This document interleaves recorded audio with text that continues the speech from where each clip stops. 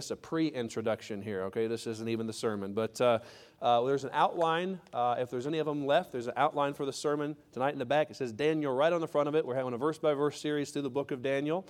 And so I hope you'll grab one of those. It'll help you with the message tonight. And then I don't always get this done ahead of time, but I've also got the small group outlines for this week done as well. If you'd like to grab one of those to study this week in preparation for your small group, you can grab both of those. If we run out, I can print some more before we leave tonight if you need them. Also, I haven't talked about this in a while, but we have these copies of the book of Daniel. It's just a thin paperback copy of the book of Daniel. But what it has is it has a copy of the text on one side, and then it has blank lines on the other side, so that as we go verse by verse through Daniel, you can take your own personal notes, highlight, it has thicker paper on it. A lot of times we don't like to use that kind of stuff in our Bibles because the ink bleeds through or the colors bleed through. Won't do that with this, and you can just take your own notes as we go verse by verse through the book of Daniel. And so those are available on the welcome desk in the back. They were $5 a piece. If you have $5 to help cover the cost of it, great. If you don't have $5 to your name, we'll give it to you, okay? And that's just fine. But there's a couple of resources that will be beneficial, I think, to you as we go through this series. We're in the book of Daniel, and tonight we'll be in verses 17 through 21 of chapter number 1. And so let's briefly consider the context of what's happening here before we dive into our study from the book of Daniel tonight. Daniel, Hananiah, Mishael, and Azariah, they had been taken captive by the Babylonian government, along with many of their fellow countrymen. By the way, just as a side note, I think we need to get back to calling them Hananiah, Mishael, and Azariah. That's their God-given names. A lot of times we call them Shadrach, Meshach, and Abednego. That was the worldly names. I think Hananiah, Mishael, and Azariah would rather be called by their real names. What do you guys think? Right? You say, well, I'm not familiar with those names. We'll get familiar with those names. A little pet peeve of mine. All right, their sidetrack's done. Let's get back to the point. But they were taken captive by the Babylonian government and dragged into the land of Babylon. Because of their royal birth, they were all from the tribe of Judah, and because of their good looks and their already good education that they had received in the early years of their life, they were selected out of all the people who were taken captive to be put through the Royal Training Institute.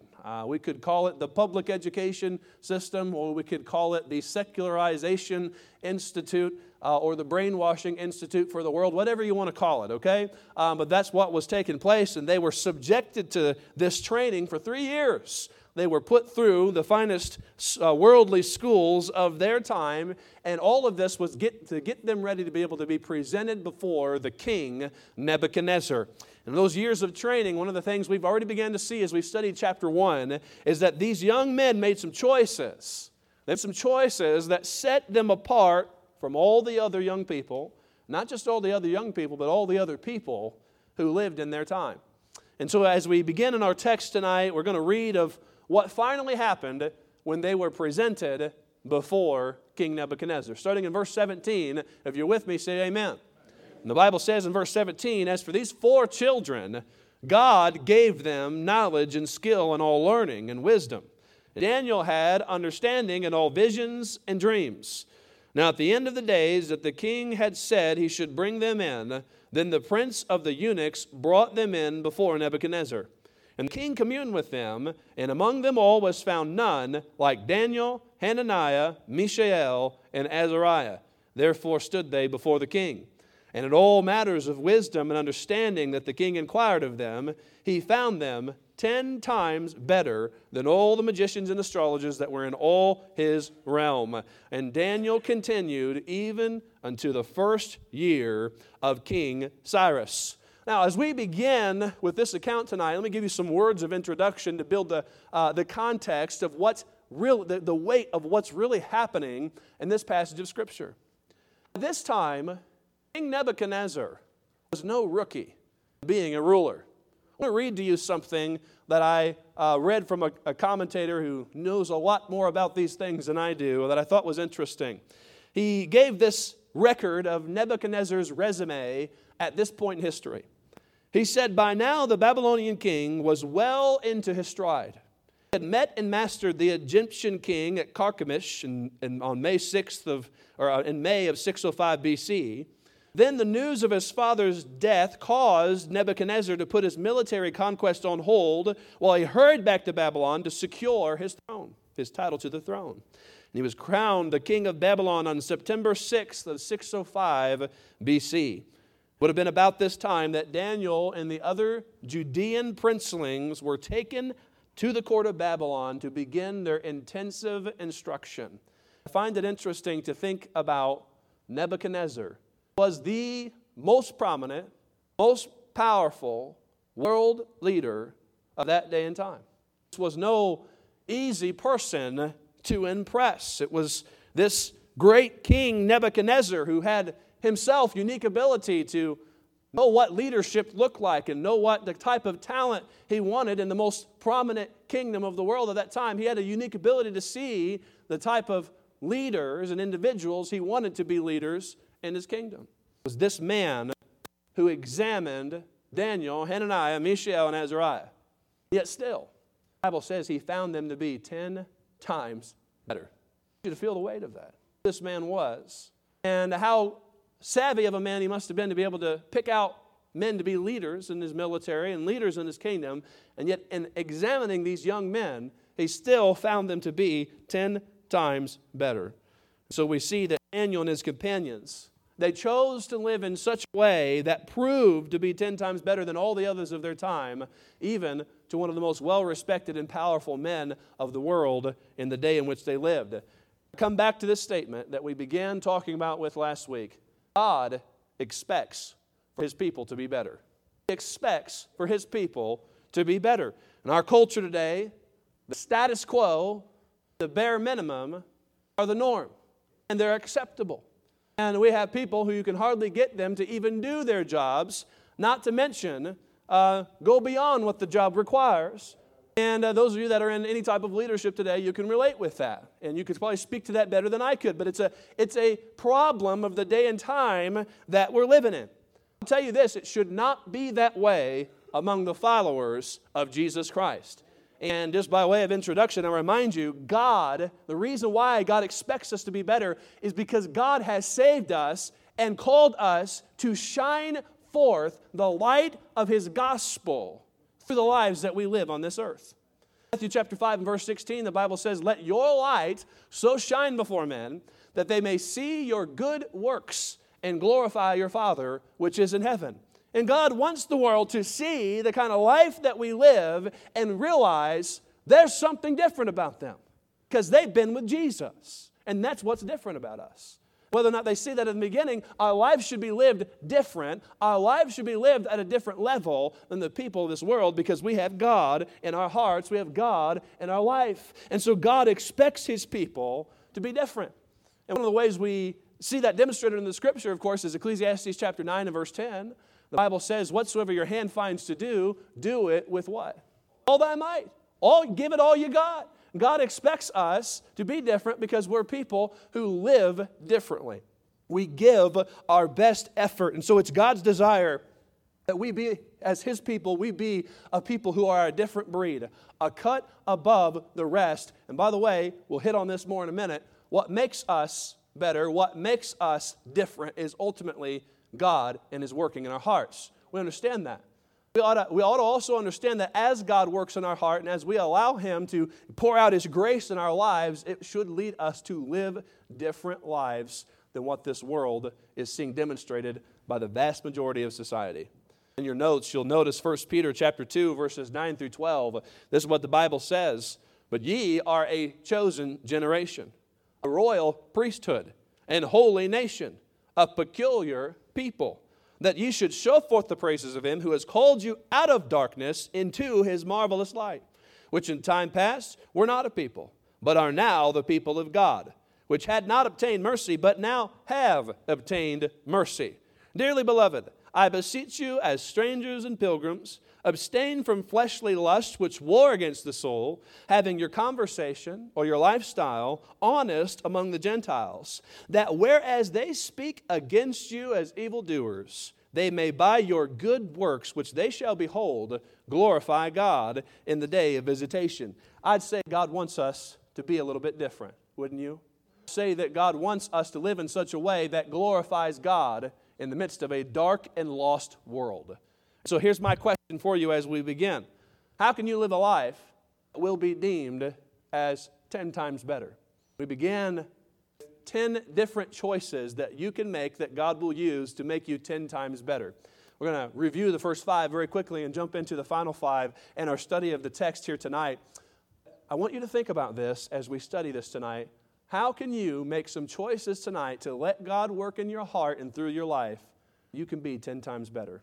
You can be the child of God that God has called you to be. Let's bow our heads together and ask the Lord to speak to our hearts as we open the Scriptures. Our Father, we come before you and thank you for the opportunity to be able to open your Word tonight. So much rich truth for us in these several verses. And I pray, God, that you would give us liberty to preach the truth of your Word and clarity of thought and heart. I pray that you will eliminate distractions and help us to dig deep into the practical truth that you have for us in this text. And ultimately, Lord, I pray that you, as your Holy Spirit works in our heart, will transform our lives, renew our minds to where they need to be. And Lord, help us to go out of here with confidence and hope in your word, to obey it and do what you are leading us to do. And we pray these things in Jesus' name. Amen and amen. 10 choices God will use to make you 10 times better. Let's look at the first 5 very quickly here. Number 1, we saw these last week, so if you want to hear the full account, you can go back and listen to the sermon from last week, but I'll review them very quickly. Number 1, don't lose your roots. Verses 1 through 7, one of the things we saw demonstrated there is that Daniel and his friends, they stood out because they never lost sight of who they were or where they came from. Never lost sight of it. The world tried to change them. They tried to secularize them. It didn't work. One way that you can be a person who stands out is simply by knowing who you are in Christ, knowing what you believe from the Scripture. By the way, as Americans, it's also a good and healthy thing to know what our history is too, where we've come from, the principles we've been founded on. And in the day and time we live in, that stands out. Have somebody who actually knows what they believe and can verbalize it and is willing to stand for it is a peculiar thing. And so number 1, don't lose sight of your roots. Don't lose your roots. Number 2, get your priorities straight. Get your priorities straight. We saw this in verse 8. Daniel purposed in his heart along with his companions. And one of the things that set them apart from the rest is that they were willing to set boundaries and not cross them. They're willing to say, no, there's some things I won't do and there's some things I will do. I have a priority to obey God before man. And if you will live in such a way where you'll decide that you're going to live for God even if nobody else does, that's a unique thing. That's a peculiar thing. Most people go with the flow. They cave in. They don't want to stand against culture, but God has called us to be different, and that's something that stands out. Number 3, rely on God's providence. Rely on God's providence. We saw in verses 2, verses 9, and verse 17, over and over, the Bible says that God moved among the people of men to allow things to transpire exactly how they did. And one of the things that made Daniel and his companions different is that in the midst of a culture that was worried, that was relying on self, that was worried about what was going on in the world, no matter what happened to Daniel and his friends, they trusted God. That made them different. They trusted God. They resisted eating the food knew they weren't supposed to eat. They trusted God before they went into the fire, and they trusted God before they went into the lion's den. The fact is, no matter what they faced, they just decided, well, God's going to take care of us, and if He doesn't, I guess I'm going to heaven. That's what Shadrach, Meshach, and Abednego said before they went into the fire. And that's an important thing for us to understand. And so they chose to rely on God's providence, and I'm telling you something, child of God that's willing to trust God in the midst of the unstable circumstances of the day and time that we live in will be a unique thing, peculiar thing to see someone who has peace, joy. They're not worried. They're not upset. Though the person they wanted didn't get elected, though something happens on the national scale that gets everybody else stirred up and worried, they're not disturbed because they're trusting God. That's a different thing in the day and time we're living in. Number 4, do hard things. We already studied this in verses 8 through 16. Daniel and his companions, they showed courage to do what no one else, none of the other Jewish captives said, no, we're not going to eat those things. We're not supposed to eat those. But they did. They made that choice, and that made them stand out. And I talked to you last week, hey, living for God is hard. Not living for God is hard too. By the way, there's worse consequences for not living for God. Just choose what kind of hard you want to live, because it's all hard. I'd rather do the hard thing and living for God. There's definitely better reward. Number 5, never stop growing. Stop growing. We saw this in verse 17. Daniel and his fellows, Hananiah, Mishael, and Azariah, they continued growing.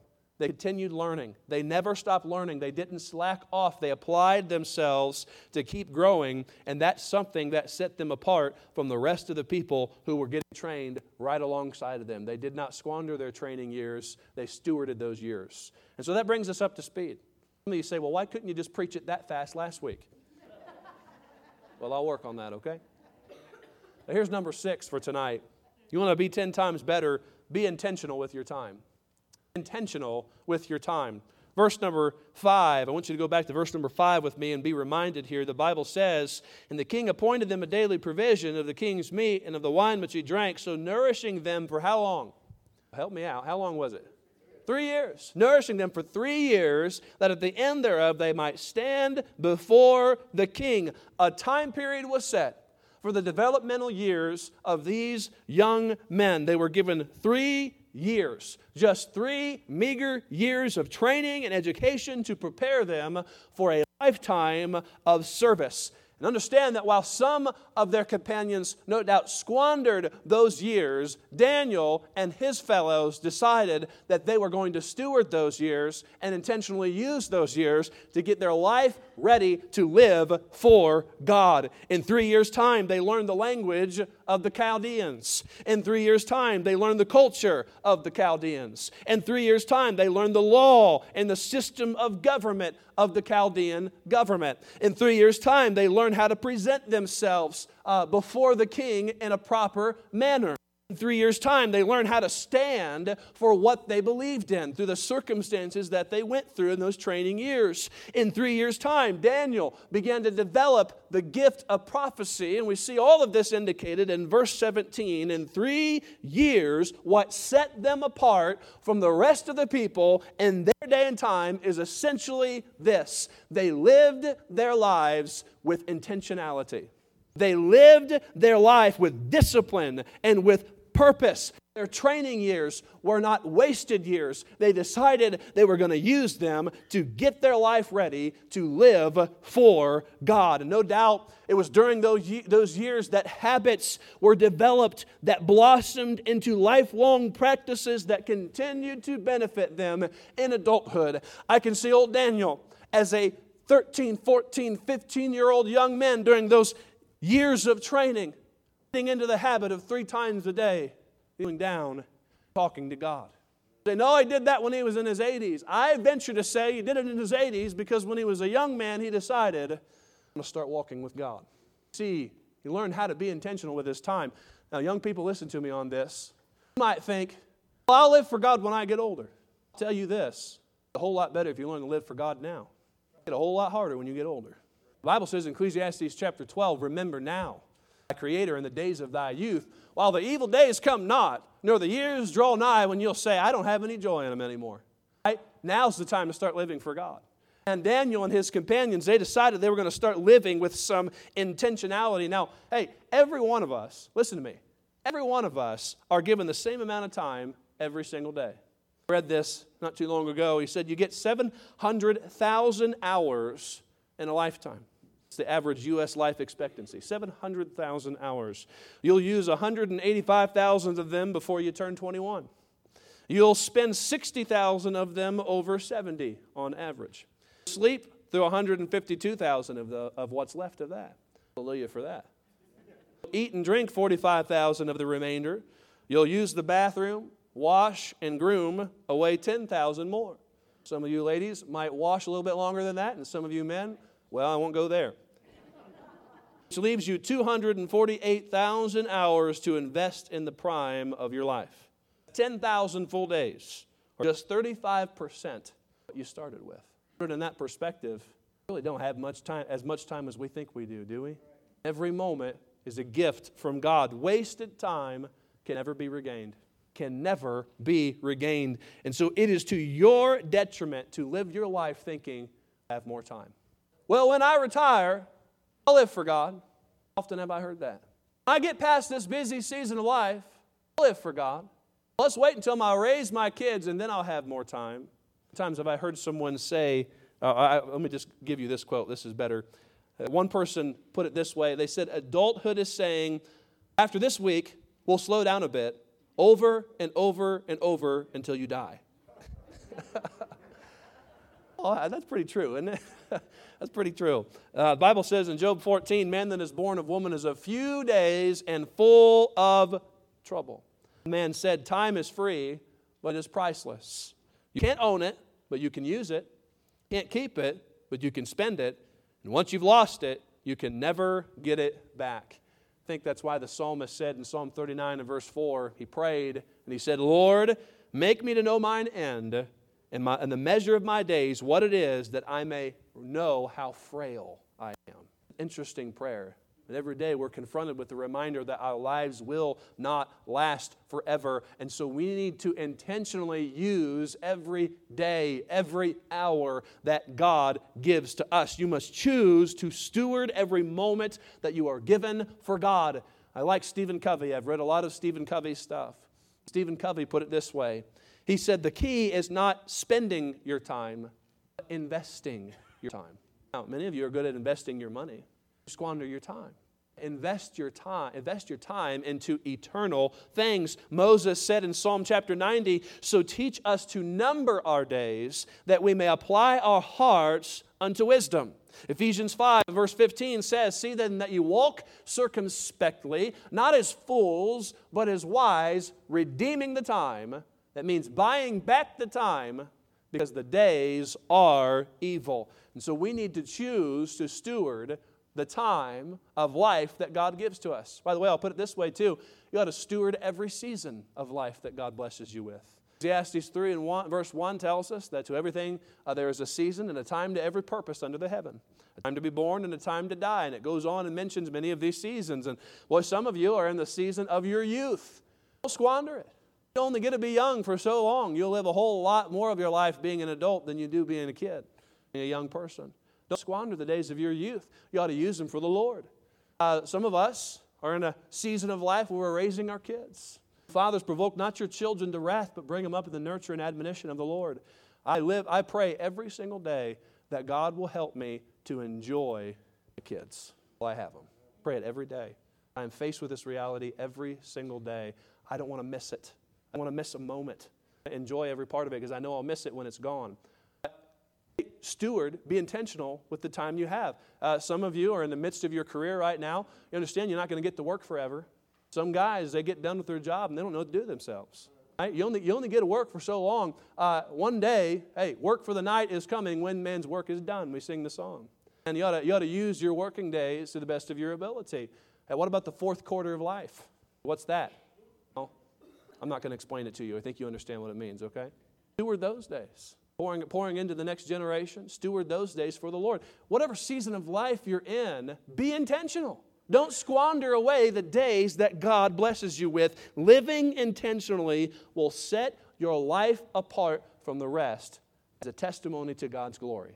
And so the sixth thing I want you to see here is that you need to be intentional with your time. Number 7, don't quit. Don't quit. A pretty simple principle. Let's see how we see it in the text. In verse number 18, I want you to see the Bible says, now at the end of the days. You see that there? At the end of the days that the king had said he should bring them in, then the prince of the eunuchs brought them in before Nebuchadnezzar. The Bible says at the end of the days. Now, how many days were they appointed? You remember? 3 years. They were given 3 years, and at the end of 3 years, those 3 years had come and those 3 years had gone. And what do you think that Daniel, Hananiah, Mishael, and Azariah were still doing? They were still not defiling themselves with the king's meat. They were still living purpose lives. Still hadn't lost track of their roots. Still decided that they were going to live for God. They were still growing. They were still growing. They were still learning. All of these things were taking place. And what I'm trying to get across to you here is they didn't just come to a church service one day and decide, well, I want to live for God. Walk up from the altar and go out the doors and presently forget about their decision. That's where a lot of us live. We say we want to live for God. Well, we don't keep our commitments very long, do we? We have some young men who decided, I want to live for God, and they didn't quit. Decided they were going to stay after, and even after 3 years, what set them apart is they didn't just make decisions and not keep decisions. When they said they were going to do something, they stayed with it. That's a significant thing for us to understand because we live in a society where quitting is the norm. Understand that we're living in the midst of an economic time that has literally been labeled as the Great Resignation. Started in 2021. And in fact, some people are calling it, just affectionately calling it the Big Quit. And it's happening all over the place. People are just up and quitting their jobs. They just decide they don't want to stick with it. And a lot of it had to do with, can I say this? I'll say it anyways. Biden bucks, a lot of it had to do with that. Now, if I'm going to get free money from the government, well, then I guess I'll just not work a job. And I can park on that a long time, but I won't, okay? But we feel it when we go to a restaurant. I have to say, I'm sorry it's taking so long, but can't get anybody to work. Everybody's quit. Feel it because we can't get anybody to get things shipped to us on time and all these kinds of things. You understand exactly what I'm talking about. You know, you can feel it from what we're going through in our society today. And the truth is, we're going through a time when people don't stick with what they've committed themselves to. I'll be bold enough to say this. The present generation has been trained by the previous generation to be this way. You may not like to hear it.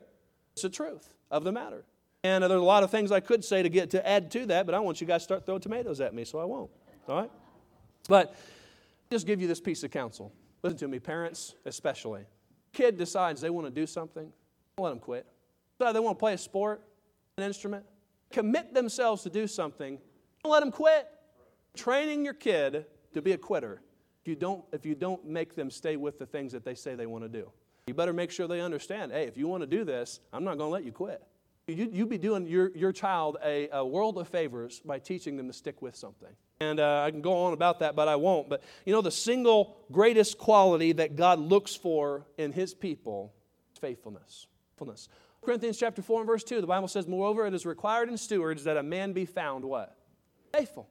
God's not looking for perfection. God's looking for someone who'll be faithful. A faithful person is simply someone who can be relied on, someone who doesn't quit. God doesn't need your ability. He asks for your availability. And God's the one who has all the power. He just wants to have a vessel who's willing to let Him work through their lives. Proverbs chapter 20 and verse 6 says, most men will proclaim every one his own goodness, but a faithful man who can find. It's one thing for you to stand up and try to brag about all the things that you can do, but if you never show up to do them, what good are you? I'd rather have the guy who can't hardly do anything, but he always shows up. A faithful person. And God's looking for faithful people. Faithfulness is not measured in days, measured in decades. That's why I loved honoring Miss Daisy May this morning. A woman who for 93 years has been faithful, living for the Lord. And that's something worth honoring. There's no doubt about that. Faithfulness is measured in decades. You know, if Daniel had been like most of us, he would have decided to live for God on Sunday. By the time Monday rolled around, forget about what he decided to do. It's not fun to listen to, but it's true for a lot of us in our lives. God's called us to be faithful. He's not looking for perfection. He is looking for persistence. He is looking for perseverance. It reminds me of my favorite Spurgeon quote. All right, here it is. By great perseverance, the snail made it to the ark. You might not be going very fast, but you can at least have a snail-like persistence and make it. All right, you cannot quit. You can keep going. The Bible says in Proverbs 24 and verse 10, if thou faint in the day of adversity, thy strength is small. By the way, faithfulness is measured more in the little things than it is in the big things. Faithfulness is measured more in the little things than in the big things. Because Daniel and his friends were faithful not to eat the food that God had told them not to eat, later on we see them being faithful and standing up for God and being willing to face the fire in the lion's den. It started with a little thing before they were confronted with the big thing. The book of Luke, chapter number 16 and verse 9 says, he that is faithful in that which is least is faithful also in much, but he that is unjust in the least is unjust also in much. H.A. Ironside, I like how he put it. He said the only way to be faithful to God is by being faithful in the little things. I've heard of Christians refer to certain precepts in Scripture as non-essentials, but we may rest assured that there are no non-essentials in our Bibles. Listen to me. It may seem like a little thing to you. It's in God's Word. It's a big thing to God. There are no non-essentials in the Word of God. Every word is inspired and is preserved for us and relevant to our lives today. So you want to be someone who lives a life that's 10 times better? Don't quit. Stick with it. Here's the eighth thing. Always be ready. Always be ready. The Bible, in verses 19 and 20, begins to talk to us about this. Daniel and his fellows, they were brought in to stand before Nebuchadnezzar, who, as we've already seen, was one of the greatest leaders in the world, if not the greatest leader of his day and time. And much like Queen Sheba in years gone by had come to confront Solomon and to prove him with hard questions, that's exactly what Nebuchadnezzar was doing to these young men at this point in time. And he had ample reasons for doing so. He was a prestigious leader who could recognize leaders, and he wanted to have the best of the best. As the greatest king of the world in that day and time, he wanted to make sure that people who were giving him counsel were the best and the brightest of his day. And he was entitled to desire that. And so when these young men were brought in to stand before this great king, can you imagine how daunting and how intimidating that must have been? Let's read about what happened in verses 19 and 20 again. The Bible says, "And the king communed with them, and among them all was found none like Daniel, Hananiah, Mishael, and Azariah. Therefore stood they before the king.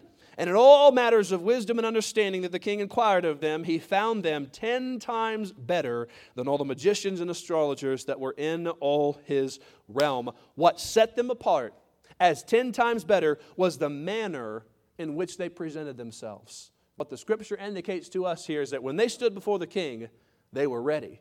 They were ready. What were they ready for? As believers in Christ, what do we need to be ready to stand for? What do we need to be ready to present ourselves for?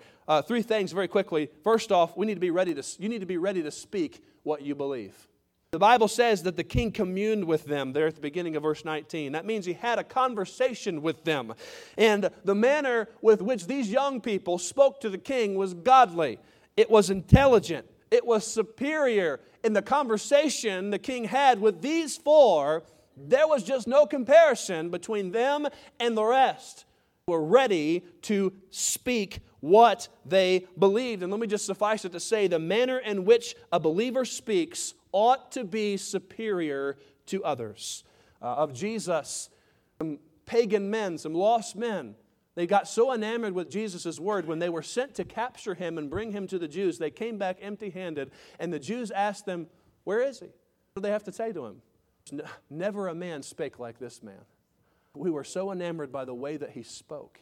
And you say, "Well, I can't be a Jesus." Okay, well, still, all the same, God has instructed us that our conversation ought to be different as Christians. The Bible says in Ephesians 4, "Let no corrupt communication proceed out of your mouth, but that which is good to the use of edifying, that it may minister grace unto the hearers." Listen to me. Most people, conversation is filled with empty, earthly, or evil things. Wonder if we read back the conversations you've had the past week in your workplace, in your home, the things that you've listened to on your television. We hear communication of God's people ought to be different. And by the way, I'll just get on this because we're here. The Bible still condemns cussing. Oh, no corrupt communication proceed out of your mouth. How many times, and listen, if you've done this, I'm not mad at you, and this is not directed at you, okay? I love you in Jesus' name, and everybody's growing in grace, I understand that. But I can't tell you how many times I'll be sitting in my office or in this auditorium. Someone starts cussing. Oh, pardon me. I want to say, no, I don't think I will pardon you, actually. Conversation should be different as believers. You say, well, I've always cussed, and I just can't. God can help you overcome that. Start listening to the voice of the Holy Spirit in your heart. You can. And there's a lot more I could say about that, but we're running out of time, so I better stop right there. Simply put, we need to be ready to speak well in a way that is honoring to God. Ready to speak what you believe. Here's the second thing. Ready to answer for your actions.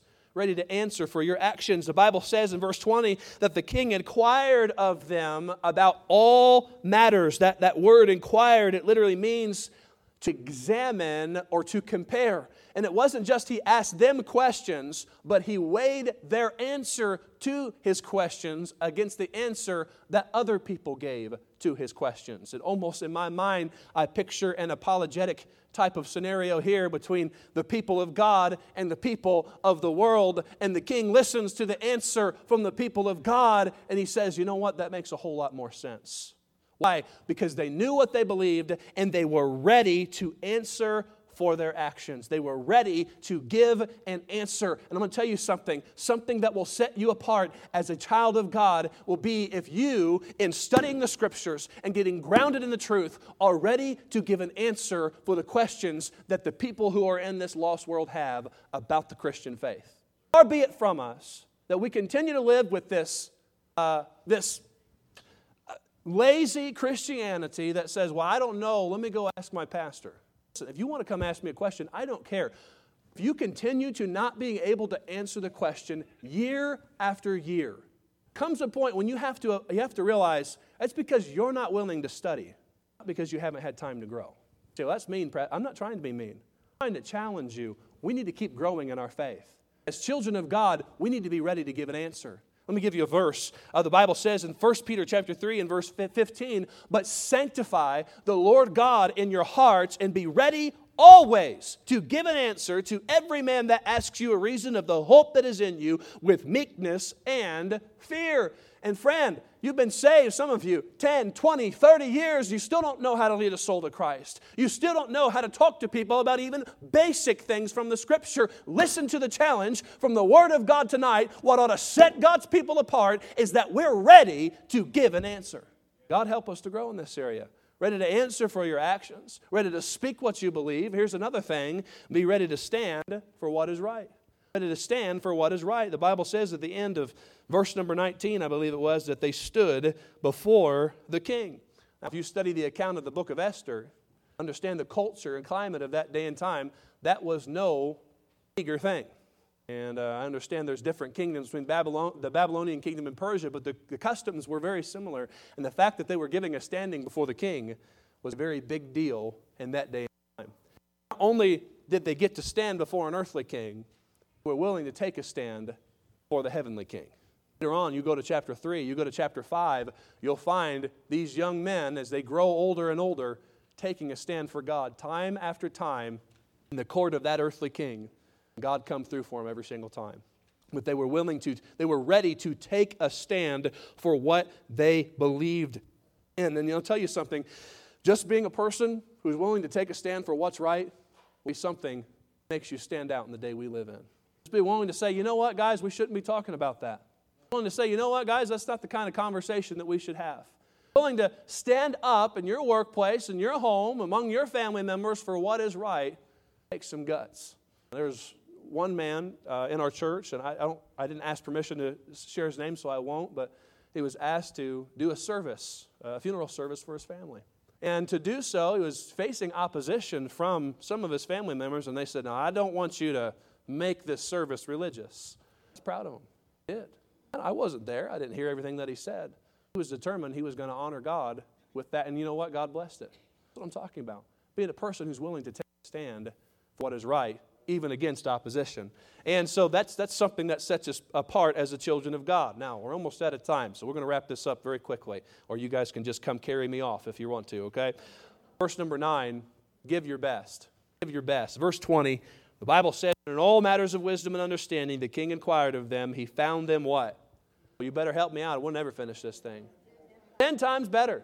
You're still with me. 10 times better than all of the rest. The king found these young men to be 10 times better. That phrase, 10 times better, it literally means 10 hands. And I told you last week, I envision a slam dunk competition where they have all the judge panel there. And some of you don't even know what that is. I grew up in Indiana. Forgive me, okay? That was the only sport in Indiana.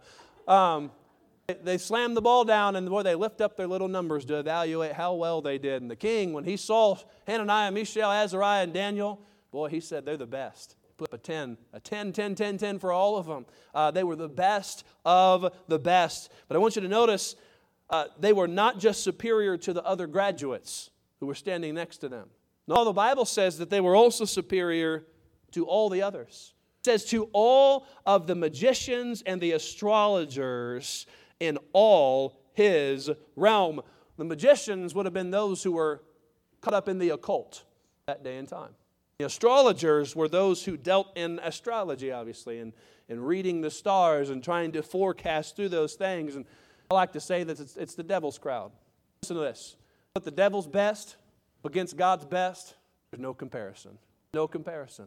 found them 10 times better. And so their choice to give their best in a way that honored God resulted in their being found 10 times better than the rest. And let me just say, God's way is always the best way. A lot of scripture I could quote on that. God's way is always the best way. And as we follow God's way, God expects for us as His people to give our best effort. And the Bible says, whatsoever thy hand finds to do, do it with thy might. Now, no doubt there were people in Daniel's day who were more talented, more gifted, more smart, and all of these things than Daniel. But why did they not compare to Daniel and his fellows? It's because Daniel and his friends gave their best for God's purpose. In turn, God blessed their efforts for doing so. I'll tell you something. The Bible says in Psalm 37 and verse 23, the steps of a good man are ordered by the Lord, and He delights in His way. Psalm 119 verses 99 and 100 talks about how the psalmist said, I have more understanding than my teachers. Some of you kids should look up that verse and share it with your teacher tomorrow, okay? 119 and verse 99. I have more understanding than my teachers. Why? Because I keep your word. I have more understanding than the ancients because I followed that which is true. It's a paraphrase of those verses. Why these young men stood out, not just among their peers, among those who were older than them and had more experience than them, because they had any cunning of themselves, because God had blessed them. As they entrusted themselves to the Lord and gave their best effort, God blessed them beyond that, and in the end, they stood out as 10 times better. And I love that truth. Now, let's give you the last one here. Be 10 times better by God's help. Continue. Continue. Look at verse 21, and we'll be done. 21, here's what the Bible says. Let's read it out loud together here. Some of you are getting a little sleepy, okay? 21, here's what it says. Let's read it together. And Daniel continued even unto the first year of King Cyrus. Daniel continued. Let's just think about that for a minute before we finish. Daniel was a teenager. He was drug off to Babylon in 605 BC. The next 70 plus years of his life, Daniel continued. Continued when Israel was taken captive. Was still continuing for God when Israel went back to the land 70 years later. Most commentators agree he still would have been alive at that point. And so he was still continuing for God after all those years. He continued through the reigns of some of the most powerful leaders of the world in world history. He continued through the powerful reign of King Nebuchadnezzar. He continued under the foolish King Belshazzar, whom he lost the kingdom to Persia under his reign. He continued under the cunning King Darius, who became the leader of the superpower of the Persian world. And he continued under the instrumental King Cyrus, who eventually let God's people go back to the promised land. The point is, he continued. All the time that he lived, he just continued to live for God. He continued to live a pure life. He continued to speak the truth. He continued to pray faithfully. He continued to study God's word fervently. He continued to record the truth of Scripture and the prophecies that God moved him to write. He continued to minister to kings and to servants, and he continued to stand for God through decade after decade, time after time, through trials that we don't even know about because they're not recorded in the Scripture. Daniel just kept on living for God. That's what God's called us to do. He's called us to continue. Choice that will set you apart as 10 times better for God is the choice to continue. 2 Timothy chapter 3 and verse 12, Paul wrote to Timothy, and here's what he said. Continue thou the things which thou hast learned and hast been assured of, knowing of whom thou hast learned them. It goes on and says, and that from a child thou hast known the holy Scriptures, which are able to make thee wise through faith, which is in Christ Jesus. It goes in and talks about being faithful to believing that word of God. The truth is, God's called us to continue as God's people. You know what? You say, well, Pastor, I don't have any great ability. I don't have any great understanding. I don't have to have those things for God to use you. Some of the people that I respect the most, people can't sing, not preachers. They've done nothing of what seems to be eternal consequence, the actions that they've done. They've been faithful to God for years. Every time I go back to Indiana where I grew up, go to one of these churches I grew up in, and I see one of these people still there, still teaching that Sunday school class, still serving God. Year after year, decade after decade, just continue. I tell you, it's different. It's 10 times better. That's what God's called us to be. faithful. He's called us to simply continue. And before we wrap this up, I want to just mention to you this again. What's the motive? What's the motive for why we ought to desire to be 10 times better? So we can get pulled up on the platform and say, well, this guy's just doing so good. No. Our motive is not pride. Our motive is praise. Our motive, living this type of life, not so we get glory, so He gets glory. He gets all the credit anyways. The Bible says every good gift comes down from above, from God. Anything good comes from your life or my life, we all understand it's all God and it's none of me. You don't want to be 10 times better. The world says, wow, they're such righteous, holy people. People to say those types of things about us, we want to live in such a way that reflects the greatness of the God who has made us 10 times better. That other people can say, what a great God they serve. You read through the rest of Daniel, and we'll see this in our study. Time and time again, Daniel, Hananiah, Mishael, and Azariah, they stand for God. They take a stand that's a 10-time better kind of stand. And at the end of it, kings, rulers, enemies, all of them have to look at Daniel's life and say, man, Daniel's God, it's the real God. It's the kind of life I want to live. Life that brings great glory to God. Life that's superior, not because of my talent or ability, but because of God and what God's doing in my life. By God's help, every one of us can live that kind of life. I don't know how God's spoken to your heart about a practical message. I like to call this more like a shotgun message. We just kind of shot it out there and it went all over the place. Lots of principles for us here. I dare say, the Holy Spirit of God hit you with something tonight. Area you need to grow in. My encouragement for you as we come to invitation is that you be obedient to the Lord, responding, making a decision. Go forth from this place, and not forget about that decision as soon as you walk out the door. Go forth from this place and allow the Holy Spirit of God to work in your life this week. Live out the principles that He's spoken to your heart about. I'll bow our heads and close our eyes together.